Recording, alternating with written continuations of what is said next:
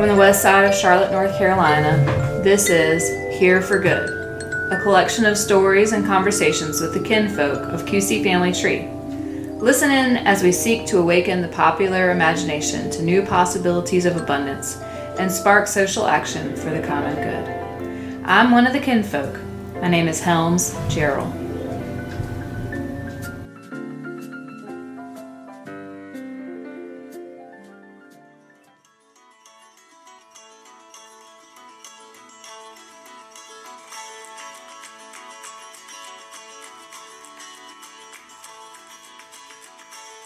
Watershed Theology.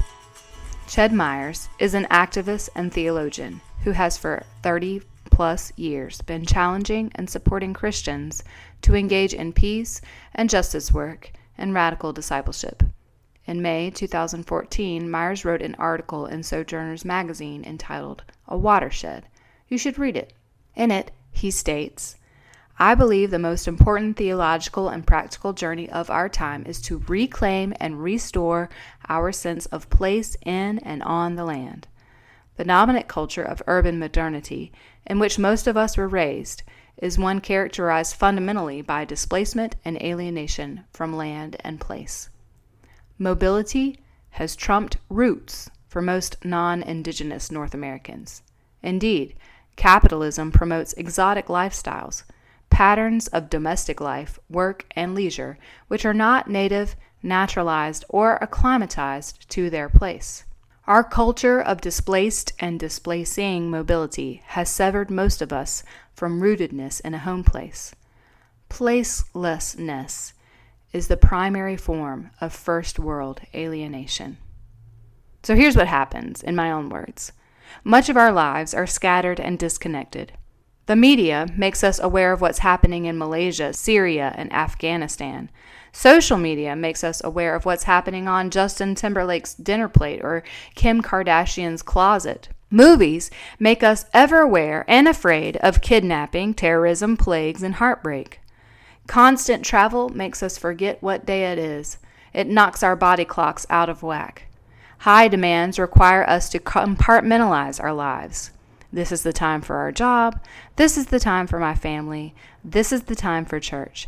And then if one thing creeps into another, and it does, thanks to advances in technology like phone bleeping to notify us, bing, bing, bing, you have a message, bing, bing, bing, you may finally be resting, but make sure you remember to turn in your paper, bing, bing, bing, pick up your prescription, bing, bing, bing, your bills are due. Stress bubbles to the surface and leaves us ever distracted. In such an atmosphere, it is practically impossible to be grounded, to be rooted. In this day and age, the two simple commandments, to love God with everything, an integrated, whole, connected mind, body, spirit love, and to love your neighbor as yourself, they seem like a dream world rather than a tangible reality. In a fragmented, stretched thin, data-based world, we hardly even know our neighbor, much less love them, and loving God with everything, we hardly have anything left to give. The thing is, the beautiful world that God created is formed like a basin of relations.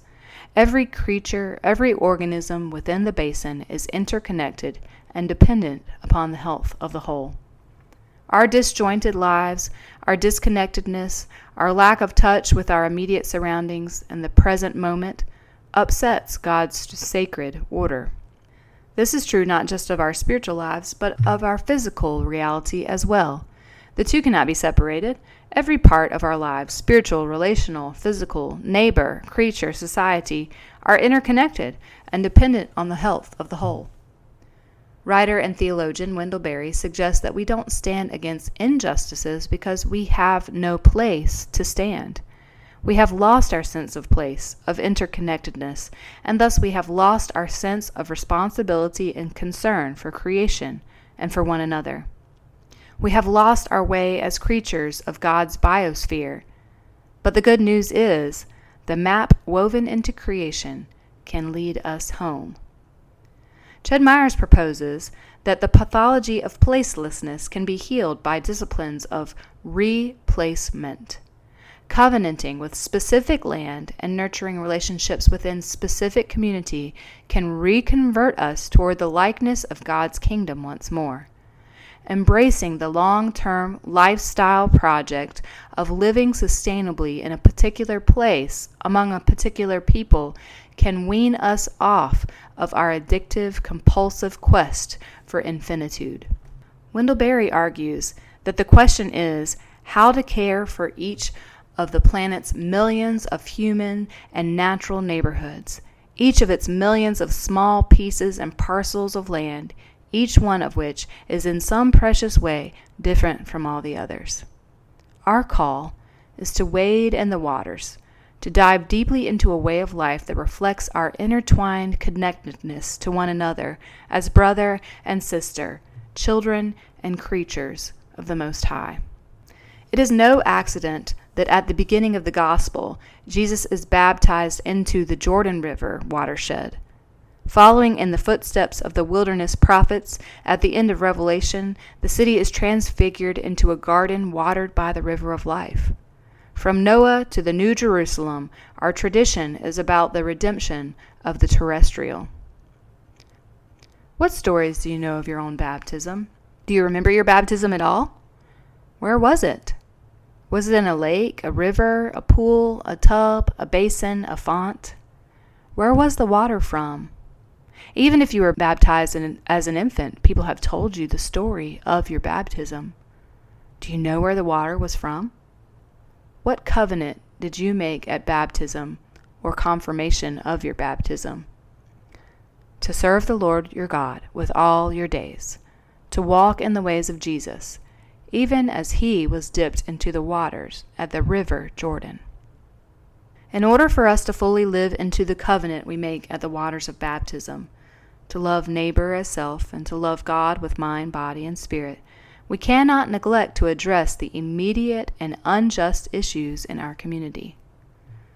I charge you, beloved, to remember the covenant you made with God at the waters of baptism, to wade into the living waters of God's creation, to dip your fingers into the cool basin, and to renew your sense of connectedness with God and with neighbor. Remember that at the waters of baptism, you are claimed by God as beloved, as are your sisters and brothers surrounding you, as God's beautiful creation. It is good. You are good. May the waters of baptism remind you of your sacredness, of the holiness of God's creation, and may they call you to a renewed sense of care and responsibility. May the waters remind you of your call, and may they ground you, give you a sense of wholeness and rootedness. May they be a source of strength and unity of mind and purpose.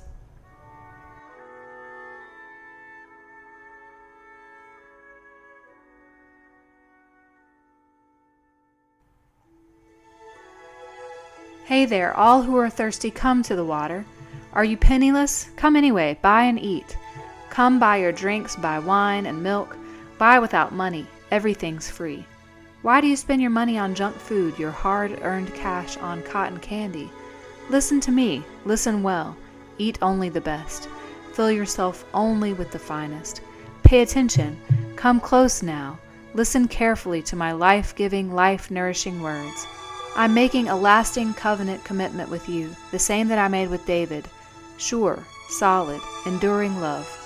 I set him up as a witness to the nations, made him a prince and leader of the nations, and now I'm doing it to you. You'll summon nations you've never heard of, and nations who've never heard of you will come running to you. Because of me, your God, because the Holy One of Israel has honored you. Seek God while he's here to be found. Pray to him while he's close at hand.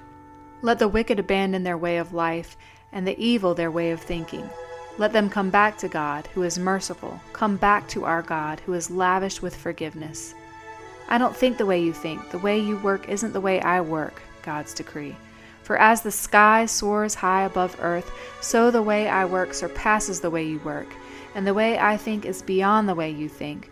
Just as rain and snow descend from the skies and don't go back until they've watered the earth, doing their work of making things grow and blossom, producing seed for farmers and food for the hungry, so will the words that come out of my mouth not come back empty-handed. They'll do the work I sent them to do. They'll complete the assignment I gave them. So you'll go out in joy. You'll be led into a whole and complete life. The mountains and hills will lead the parade, bursting with song. All the trees of the forest will join the procession, exuberant with applause. No more thistles, but giant sequoias. No more thorn bushes, but stately pines. Monuments to me, to God, living and lasting evidence of God.